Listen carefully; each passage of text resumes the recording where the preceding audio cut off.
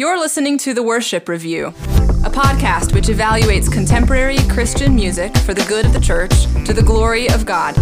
This podcast is for the whole church to encourage thoughtful engagement with the words, emotions, and ideas in our music. We hope you enjoy this week's episode. G'day, mate, and welcome to The Worship Review, the podcast that does the legwork for your favorite Christian musicians who don't want to explain what they're talking about when they're singing. My name is Tyler. I'm a linguist. I'm a PhD candidate, and I'm joined by Colin. Hey, I got my PhD, and now I'm a history professor and a former worship leader as well, and co-host of this podcast. And an elitist. And today we're taking a look at a song by a familiar artist named Cory Asbury. You may know him from such titles as Reckless Love and Holy Spirit Party. You're joking.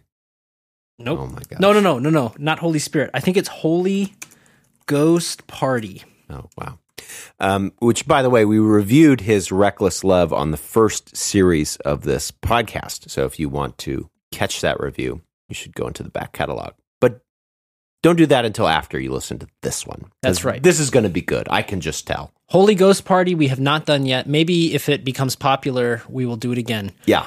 Australia, did you know, Colin, has more kangaroos than people? Yeah, that seems about right. Yep. They all live in that center part, probably. I think, yeah, where no people live. Yeah, there's a huge swath of Australia that's totally devoid of people. Yeah. Did you know that Australian English has over 5,000 diminutives in use? A diminutive is a word formation tool for making something smaller.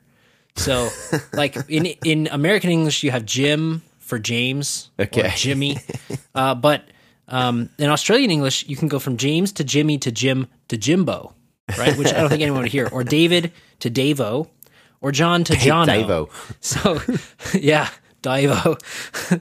That's interesting because I thought everything got bigger in Australia. Right? That's Texas. No. Giant Foster's beer cans over there. Oh, and the spiders there, aren't they massive? Yeah, so many big things. Yeah. No. Big knives. Got to kill those crocs. I get it now. Okay. Yeah. There are more than 100 indigenous languages still in use in Australia, most of them endangered. But that is down from 250 to 300 at the time of Captain James Cook's landing in 1770. Okay. The voyage, which later led to Australia becoming a prison colony for the English. Can't ever escape that, Australians. And why would you want to? I mean, sure. It's there's something. Sure, it's a little bit humiliating to have descended from criminals, but there's something kind of roguish about that's charming to me. I mean, could you say any different for the United States? No. We are rebels, largely descendants of treasonous rebels. Yeah. So, although, it was actually quite a small minority that were in favor of rebellion against the United Kingdom. Well, they were vocal, weren't they? They were a vocal minority. Also elitist, just like me, by the way. According to Daily Mail, half of Australians eat Vegemite every day. Wow. And the other half can't stand it. Yeah, and Vegemite is made from leftover brewer's yeast extract with spices and herbs and other things to add flavor. Have you tried it, Tyler? I have. I'm not a fan of it. I'm not a fan. Couldn't do it. It should be criminal, but I guess what does that mean? And today we're taking a look at Cory Asbury's song called The Father's House.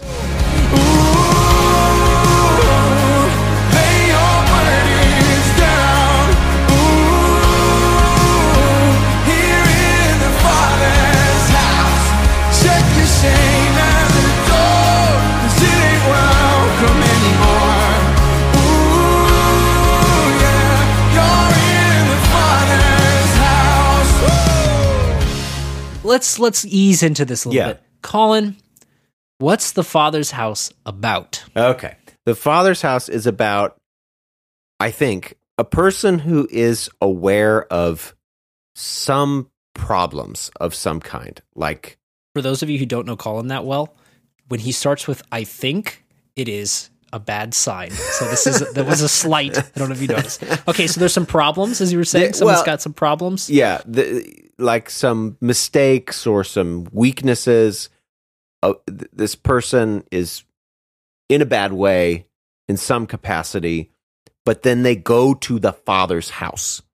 So they go to the Father's house, or they're in the Father's house, and the Father gets to. I mean, okay, so I want to say that the Father helps them, but that's not actually necessarily clear in this song. There is they're in the Father's house in this song, and the person is around the Father, like in the presence of the Father, and in the same house with the Father, and then like good and or better things happen to the person. And the Father also, there is something that the Father does do. The Father does define the person, whatever that means. Maybe. The syntax possibly is vague okay. there. Okay. But yes. So the Father might at least do one thing. But so really, we just have a person with problems. They're in the presence of a Father in the Father's house, and things get better for them. That is the best way that I could summarize this song. Am I missing anything? It's a very literal reading, but yeah, when the Father's in the room, right, a lot of good stuff happens. Yeah. And scriptural stuff sometimes. Yeah, so, sure. Yeah. Okay, Colin, let's take a look and figure out what the Father's house is, where we are, and what's happening. Sometimes on this journey, I get lost in my mistakes. It looks to me like weakness is a canvas for your strength. And my story isn't over, my story's just begun. And failure won't define me, 'cause that's what my Father does. Come on. You wake up on a space shuttle and you don't know what year it is, what galaxy you're in. Sometimes on this journey, I get lost in my mistakes. What looks to me like weakness is a canvas for your strength. And my story isn't over. My story's just begun. Failure won't define me, 'cause that's what my Father does. Yeah, failure won't define me, because that's what my Father does. Oh, my goodness. Okay. So we have just in this whole chunk of text, we have several metaphors.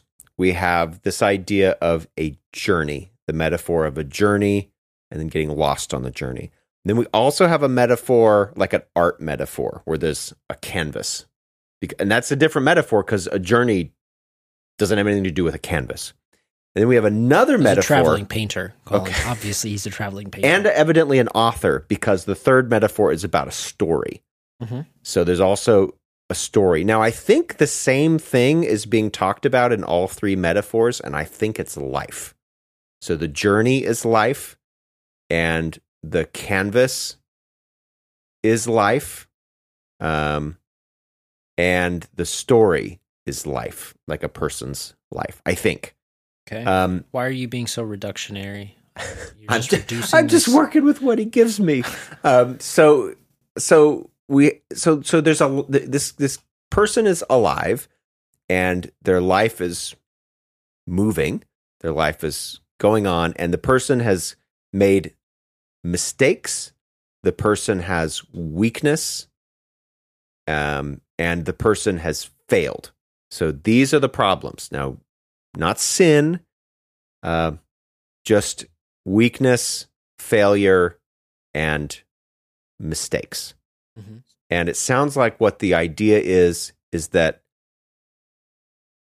God, presumably, God is the Father. Again, we don't actually have God mentioned, I think, in this song. I don't recall God being mentioned. But in the context, we'd probably safely say this is God, not somebody else.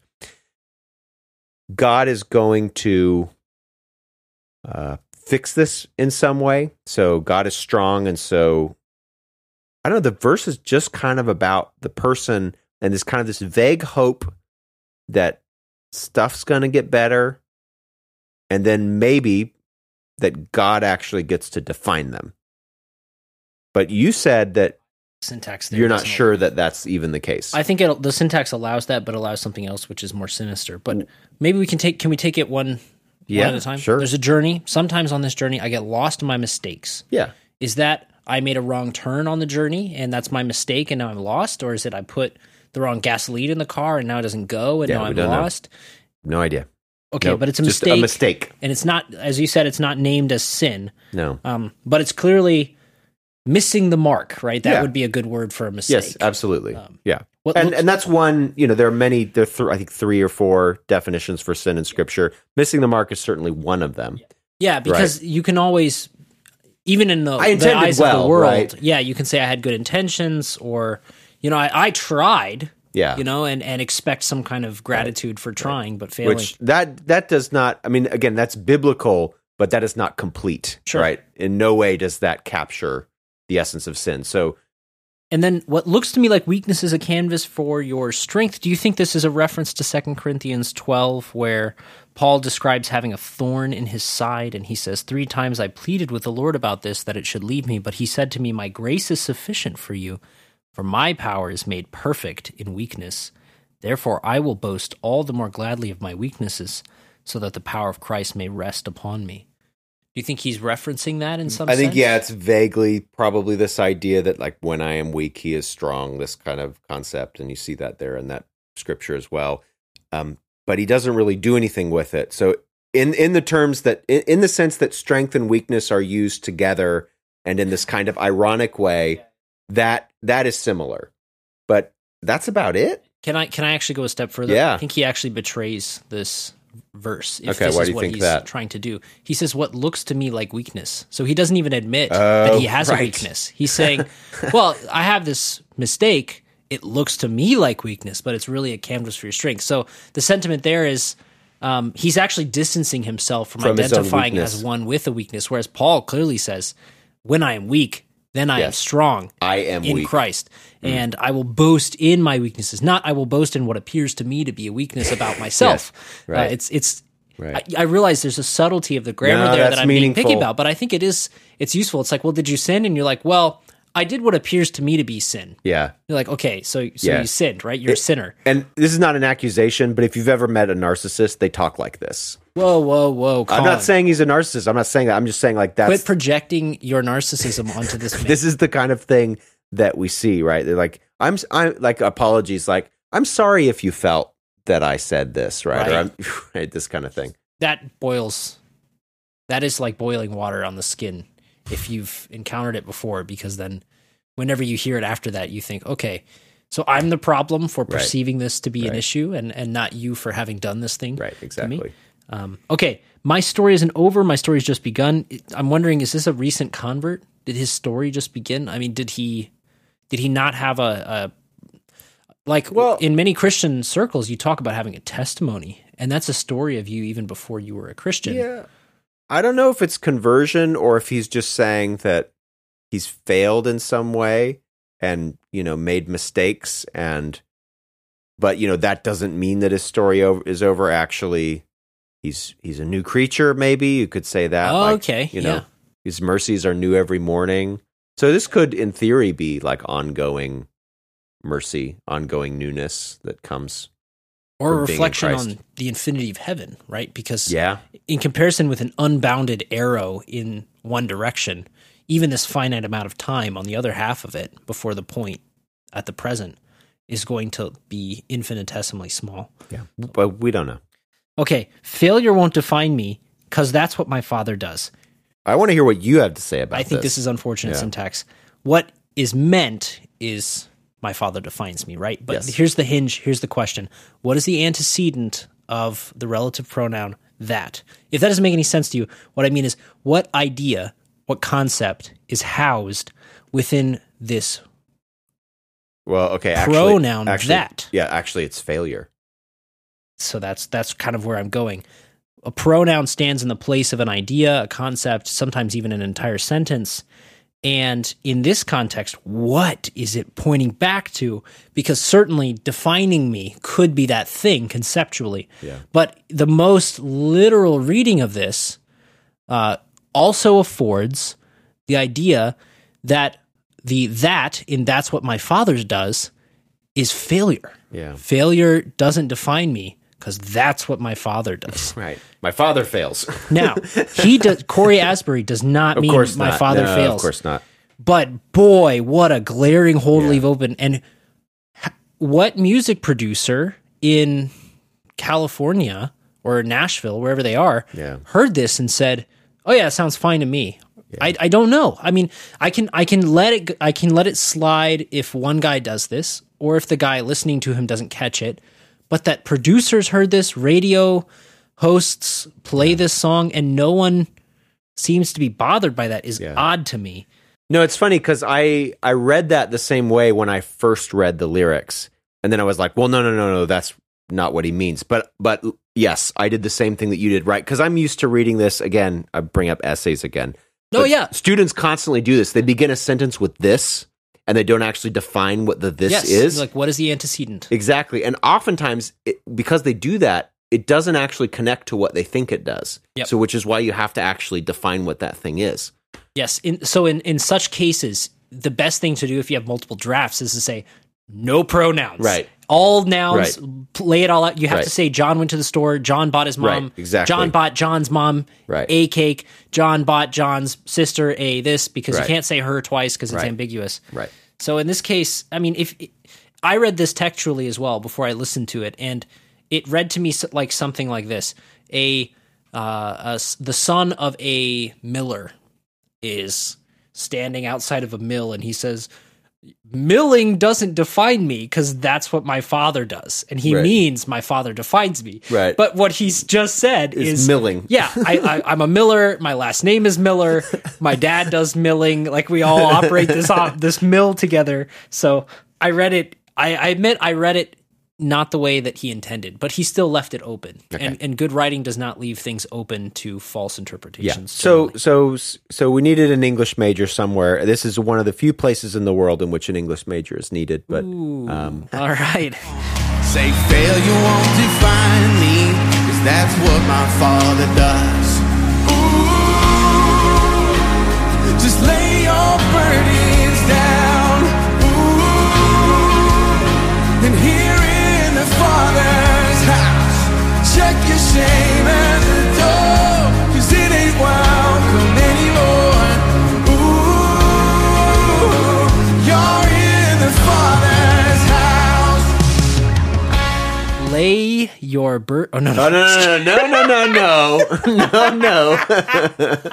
No. Let me try again. Oh. There you go. You got it.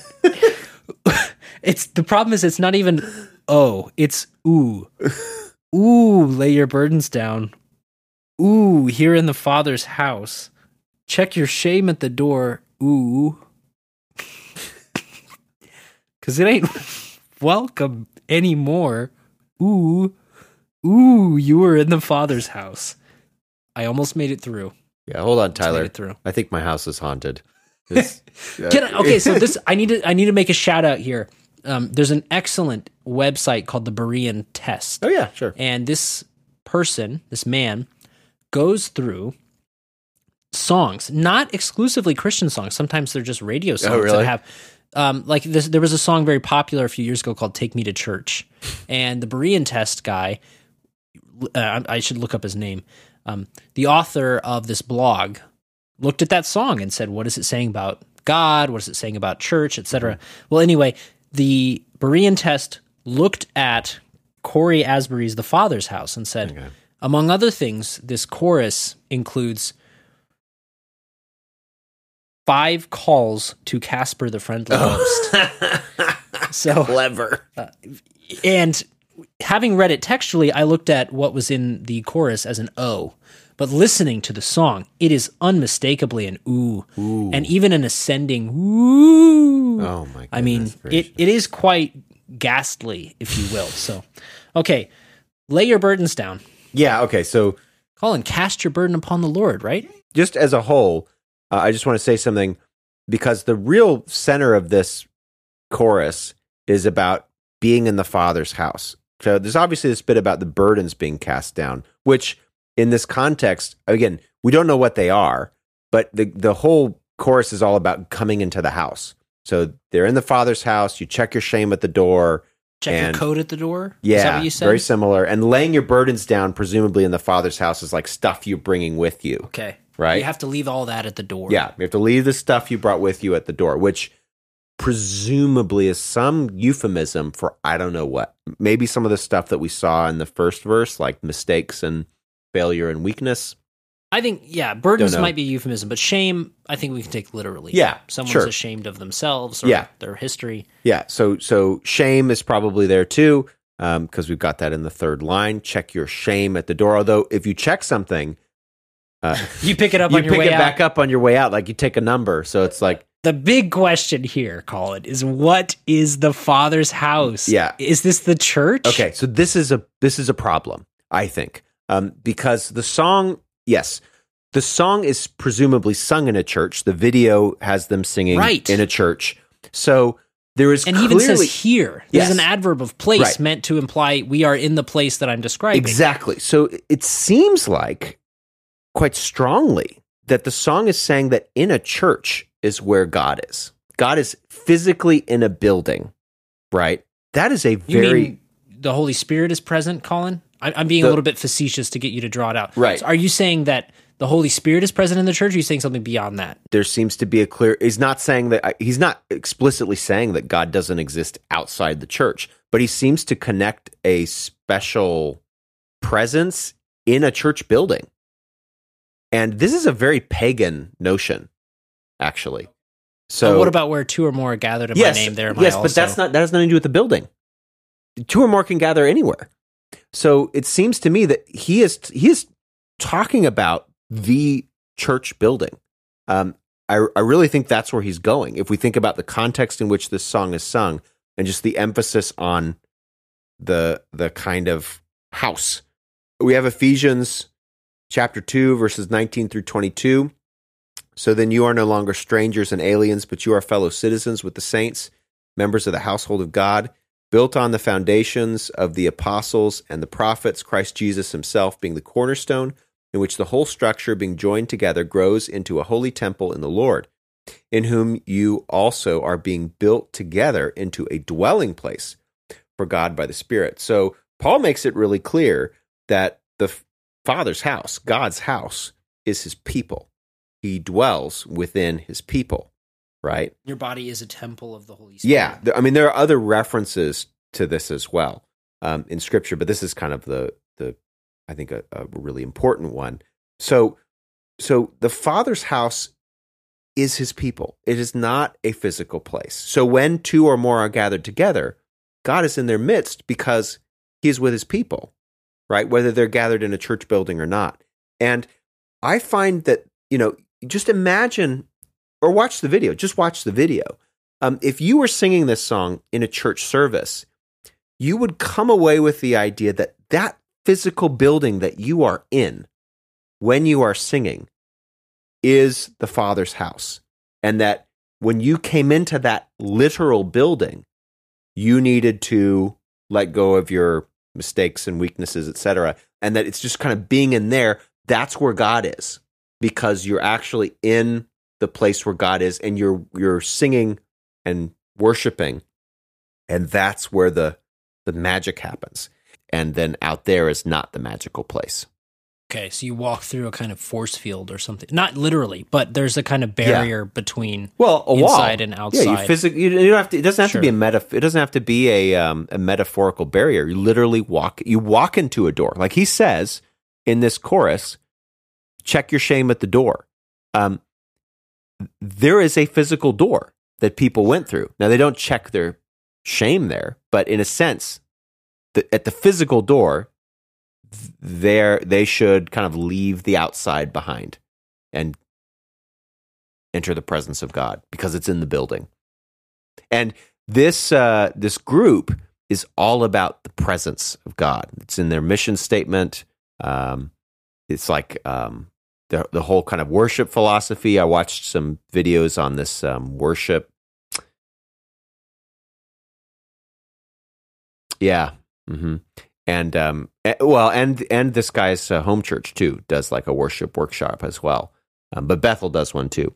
And it's all about the presence. It's all about figuring out how to be in the presence, and the presence of God is kind of everything. And that happens in the church service. Now, I agree that God's presence is there in the church service, and I would even go so far as to say that God's presence is with us in a kind of unique way. Yes. On a Sunday morning in the church. That is definitely true. So I'm not disputing that. But it's not because of the building, right?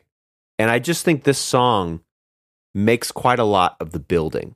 Paul makes it very clear in Ephesians that this is a metaphorical structure. Like, he's using the building clearly as a metaphor to describe the church. Well, and many of the churches that he was meeting with were in homes. Yes. Not what we would now think of as church buildings. Correct. Whereas this song, I think, is doing the opposite. I feel like it's using language of the church, and by the church I mean the people, to actually describe a building.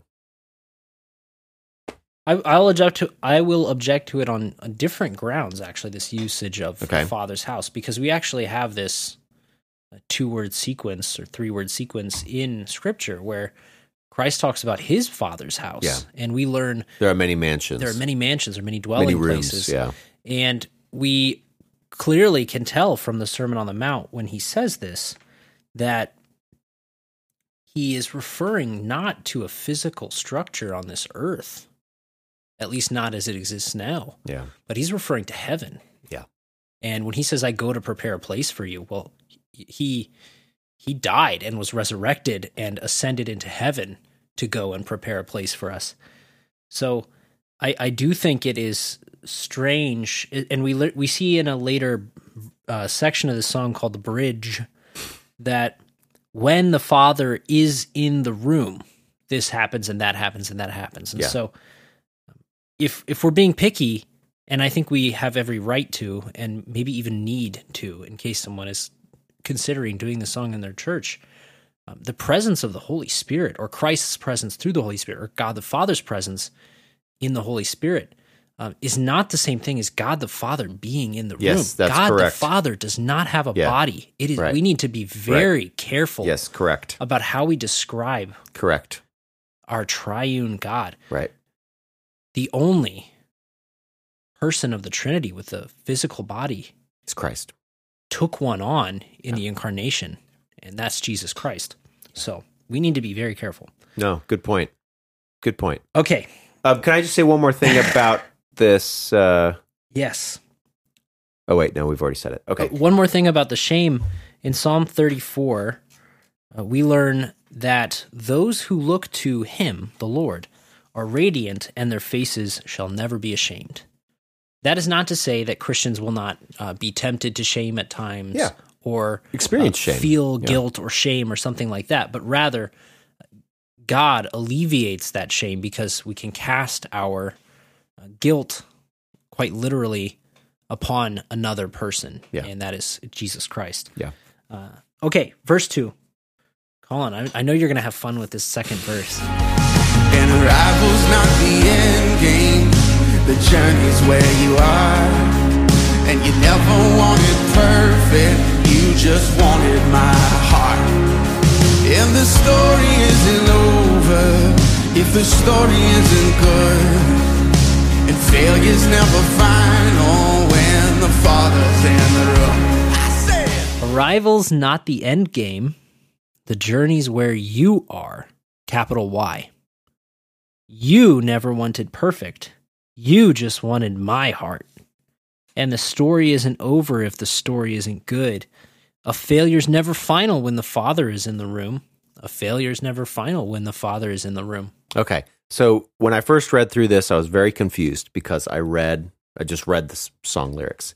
So we come from, because it ain't welcome anymore. Oh, you're in the Father's house. Arrival's not the end game. The journey's where you are. Right, because we like, just heard we were in a place. Is that what you mean? Right. Because the last you was us. Yeah. And now this is, as you rightly said, the capital U. This is actually God. So he's just switched. The U has just switched. I see. to God. Because previously it was a generic pronoun that was we us. use for Yeah, it was just whoever, yeah. he who is in this place. Exactly. And he doesn't really explain that, or it just sort of happens. So Yes, my initial reading was identical. Arrival's not the end game, the journey's where you are. I read that as where I am, or where Colin is. Because that's who he was talking about earlier. Yeah, exactly. Okay, so there's that. That was a bit confusing. Also, we have the mixed metaphors, although he's tossed one out. So we don't have the artist metaphor anymore, or the kind of paint canvas metaphor. We do have the journey. So we're back to the journey. Arrival's not the end game. The journey is where you are, the Father. And we also have the story. So the story isn't over if the story isn't good. Okay. So it's a lot of concerns I have in this stanza. The journey's where you are. No, I mean, yes, it's true. Like the journey's important. God is with us. We enjoy sanctification in this life. We enjoy the presence of God. We enjoy His Word. He works in us in this life. So the journey is clearly very, very important to God.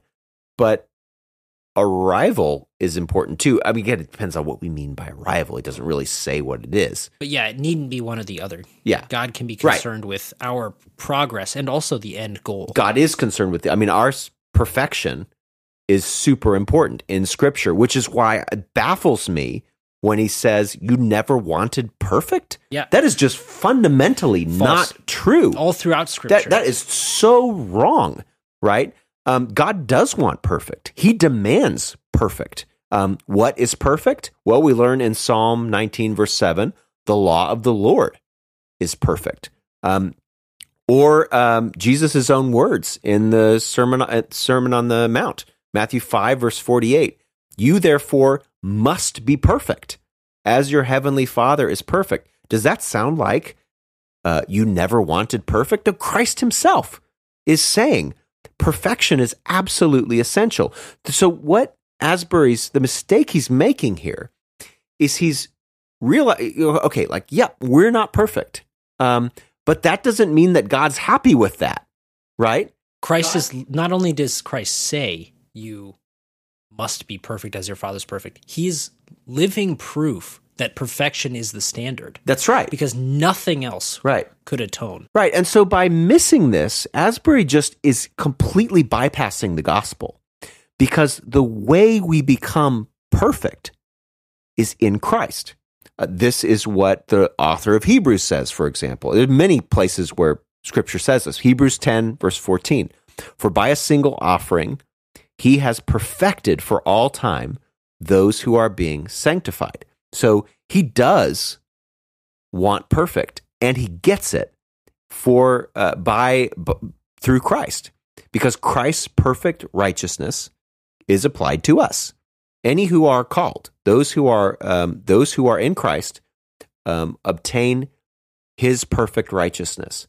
So, there's just no. This is just a terrible, terrible, terrible line.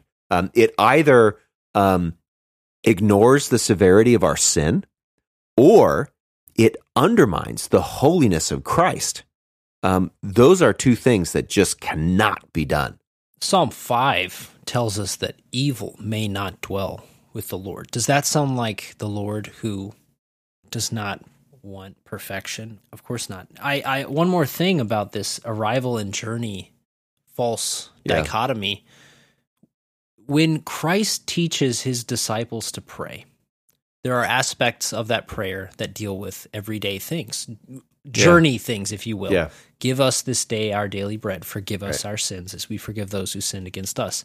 So there's a kind of there's an aspect to it which implies progress, cooperation over time, sustenance over time, our daily bread. But then there are aspects that point to an end game, and it is arrival, right? We are to pray that God's kingdom come and his will be done on earth as it is in heaven. And that is an end point. There will come a day when his kingdom will be fully established in the earth. And it is now, it is being borne out in real time. But there will come a day when sin and death will no longer curse this world. Mm-hmm. Yeah. Okay. So in my view, this is a more than just a kind of error or a mistake in a song. Like this is a big problem. There's also a line in here that or a couple lines that I also find problematic. Not as problematic, but still a bit troubling. The story isn't over if the story isn't good. This sounds like someone who made a bad Star Wars film and is saying, no, you just don't get it yet. Right. The story's not over. There's more. If you think it's not good, then the story hasn't really been completed yet. Yeah. So what does that mean? Can I propose what that might mean? Yeah, go ahead. We have an if-then conditional here because we have an if introduced. So if the story isn't good, then or therefore the story is not over.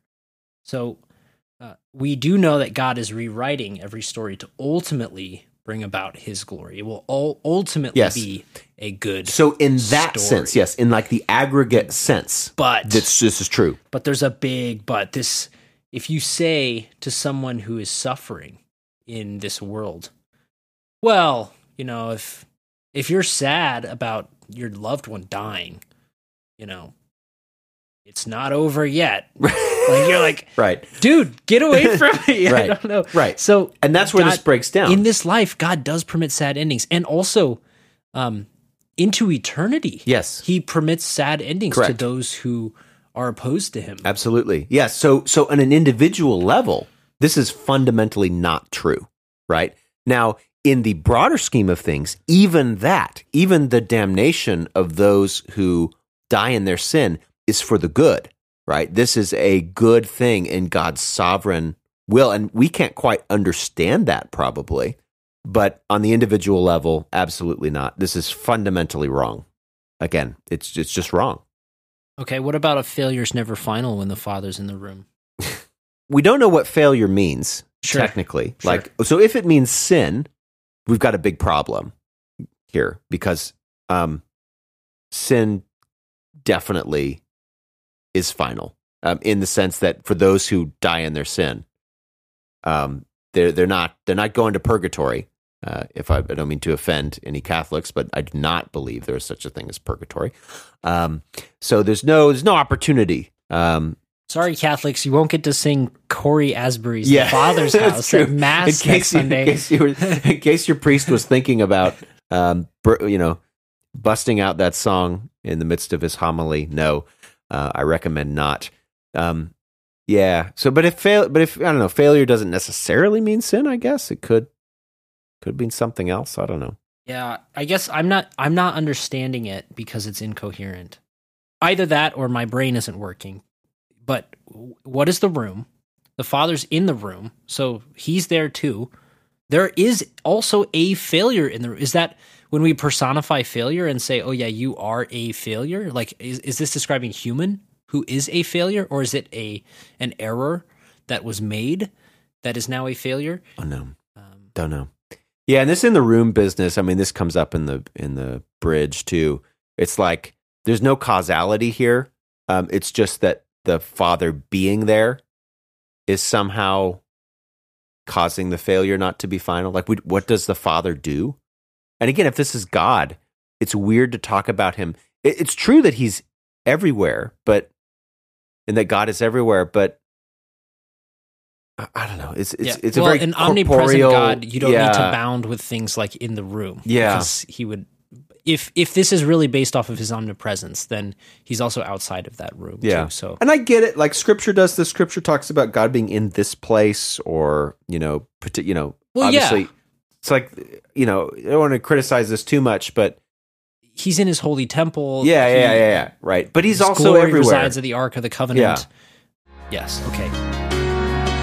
Prophesy with me today. Prodigals are coming home. Say, prodigals come home now. The helpless find home. Love is on them. Woo. Prison doors fling wide. The dead come to life. singing love is on the move when the Father's in the room. Miracles take place, yeah. Cynicals find faith. Love is breaking through when the Father's Jericho walls are breaking. Strongholds now are shaking. Love is breaking through when the Father's love is.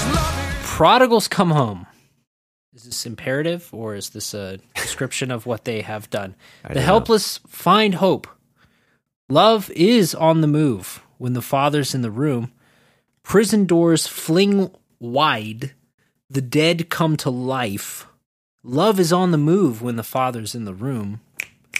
Miracles take place. The cynical find faith.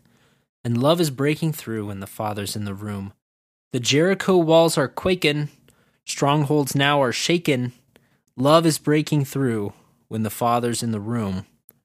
Love is breaking through when the Father's in the room. Jericho walls are quaking. Oh, you heard it too. I heard it too. I heard it. Jericho walls. Okay. When I first heard him say Jericho walls at the end of that, I didn't know that's what he was saying, and I had to play it back a couple of times because I heard, what did you go, wow? And I thought, wow, is this Rage Against the Machine playing backup for Cory Asbury? No, it is not. It is not. Okay. These are things that God brings about. God brings prodigals home. God helps the helpless find hope. I don't know what love is on the move means. That makes me think of Aslan is on the move. Yes. But, so I don't know what love is on the move means. I have no idea. But, I don't know. Could be true. Prisoners' doors fling wide. Yeah. Or prison doors fling wide. Yep. That happened in Acts. The dead come to life. That definitely happened in Scripture. Miracles. Yep. Cynical. Yep. I mean, doubting Thomas. There you go. The Jericho walls definitely were quaking, and the strongholds are shaken.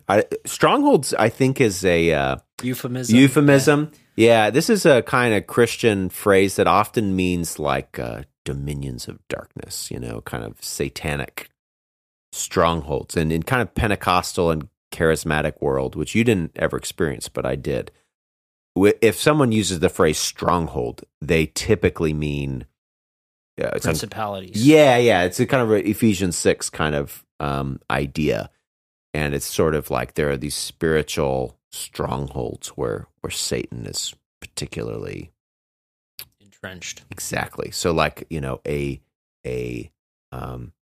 that liberal university, right, is a stronghold of Satan. Okay, so this is a little bit closer to what I was thinking then, if that's what you mean. That's look, in my background of use of this word, that's the sort of thing this would mean. I wasn't thinking of universities, but when I read this, I thought either this is an abstraction about sin, like one who is caught in sin or addiction or something like that. I don't think so. That's not normally what that means. Or there is an institution which this person is oppressed by, and or they perceive themselves to be oppressed by. So, like someone who owes a lot of money to a debtor. Yeah.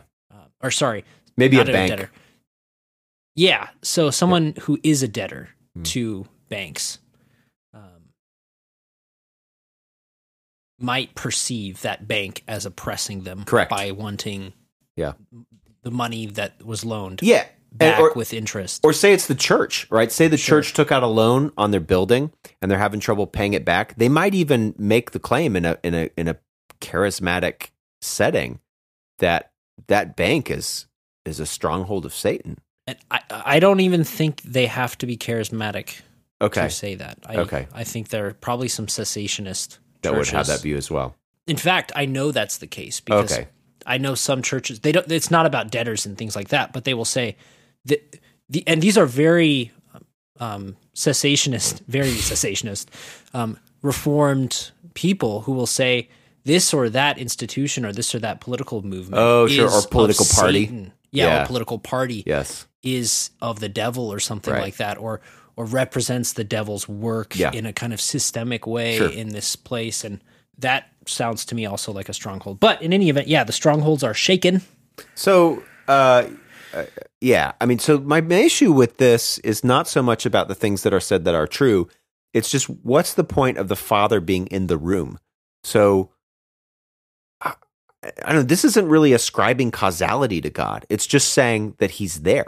Oh, like a talisman or something like that. Well, yeah. Like, Sure. like he's just, like, none of this is saying because he's in the room, or none of, like, so it's not even ascribing causality to him, and it's definitely not saying how he's doing any of this. Like, and that's a pretty important ingredient in this story, is what is the Father actually doing to make these things happen? We just have no sense of it. It's just a vague presence, right? And that gets me back to those comments I was saying earlier, which I will not rehash because they were quite long and torturous in the way that I put it. Absolutely. Just probably lost most of our listeners.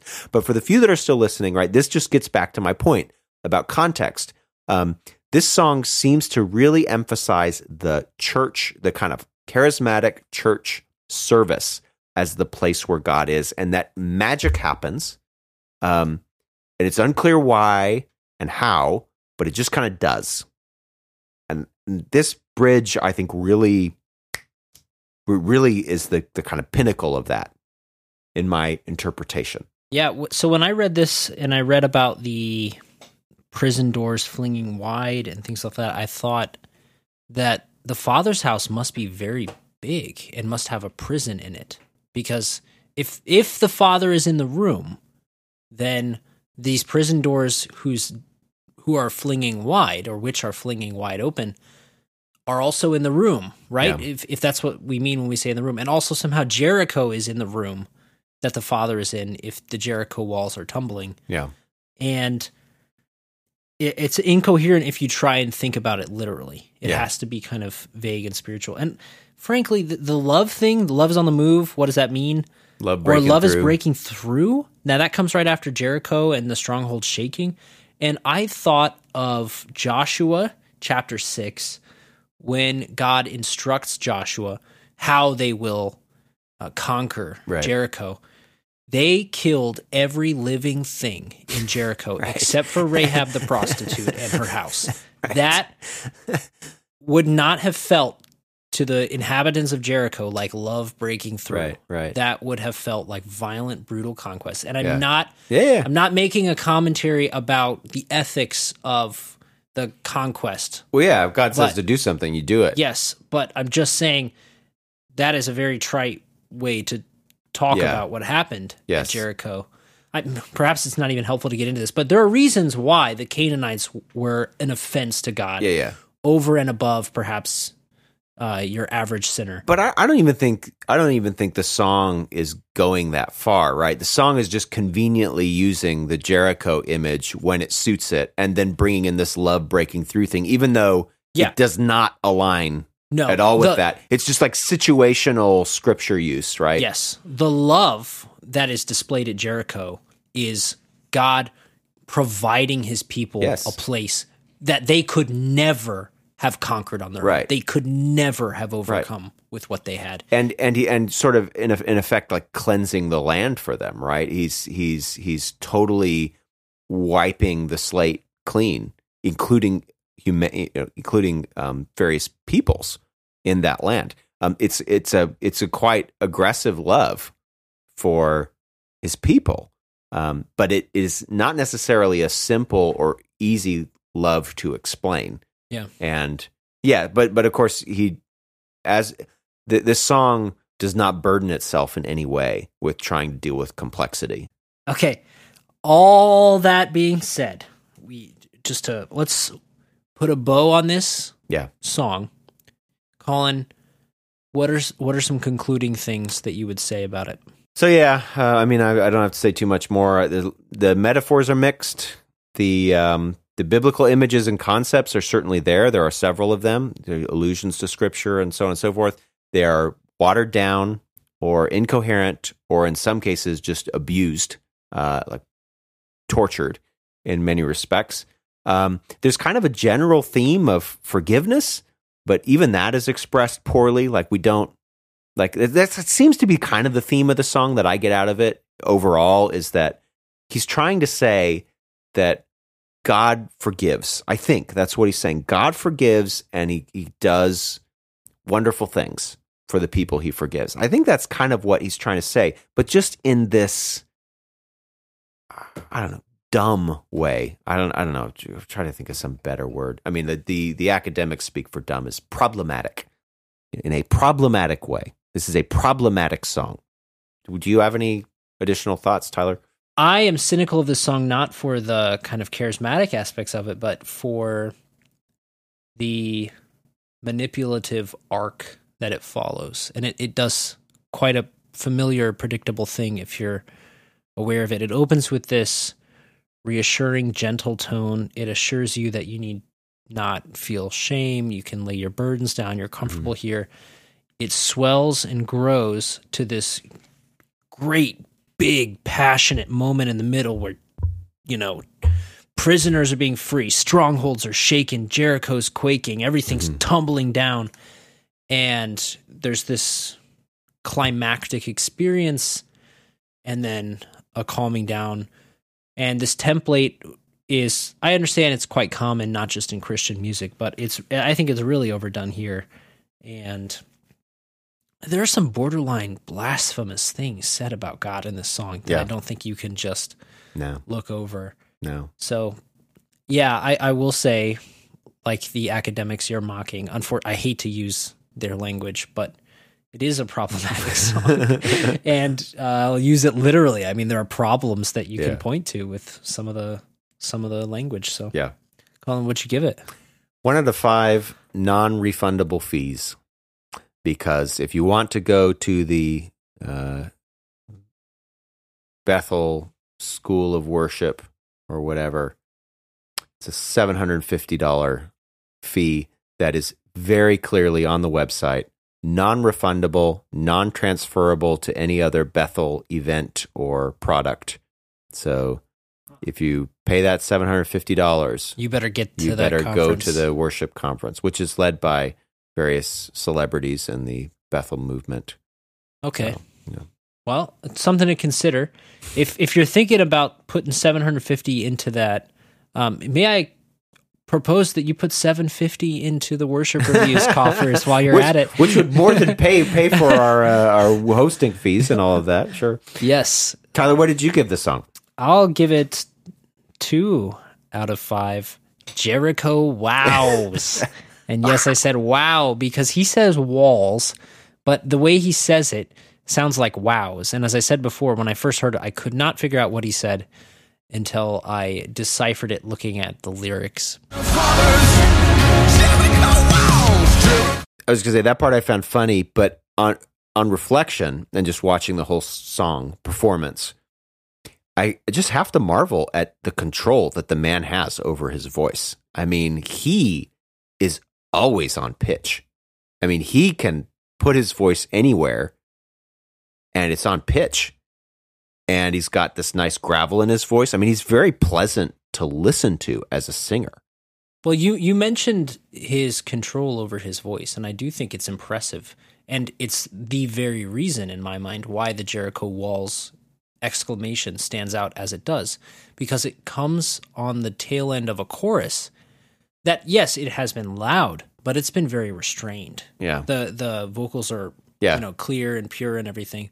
And then at the end of the chorus, there's this moment where he kind of lets loose into something else and then dials it way back again to finish the song out. And I think that's what I was picking up on too. Because it's not as if the refrain was sung as, "Lay your burdens down right. here in the Father's house." It was controlled and then out of nowhere, and it made me stop and put down what I was doing and really look at him. Jericho, wow! Well, listeners, that is our episode on Cory Asbury's The Father's House. Let us know how we did. Give us some feedback. Did we miss something obvious? Did we pick up on something that you hadn't thought of before? Were we completely right about something? Were we completely wrong about something? Let us know. Send us your Bitcoin, Dogecoin, Ethereum, Bitcoin Cash, Shiba Inu coin, anything you have. No fiat currency, please. We will take any lack of feedback as confirmation that we are correct in all things. I do that by default. Yes. So if we don't hear from you, we will assume we are perfect. And thank you to Australians for listening to the show. If you had not listened, we would not be here doing this. So Thank you so much. take care. You've been listening to The Worship Review. Please subscribe to the podcast, leave a comment, or email us at feedback@theworshipreview.com. We accept donations at Anchor FM/theworshipreview and patreon.com/theworshipreview. Thanks for listening, and we'll see you next week.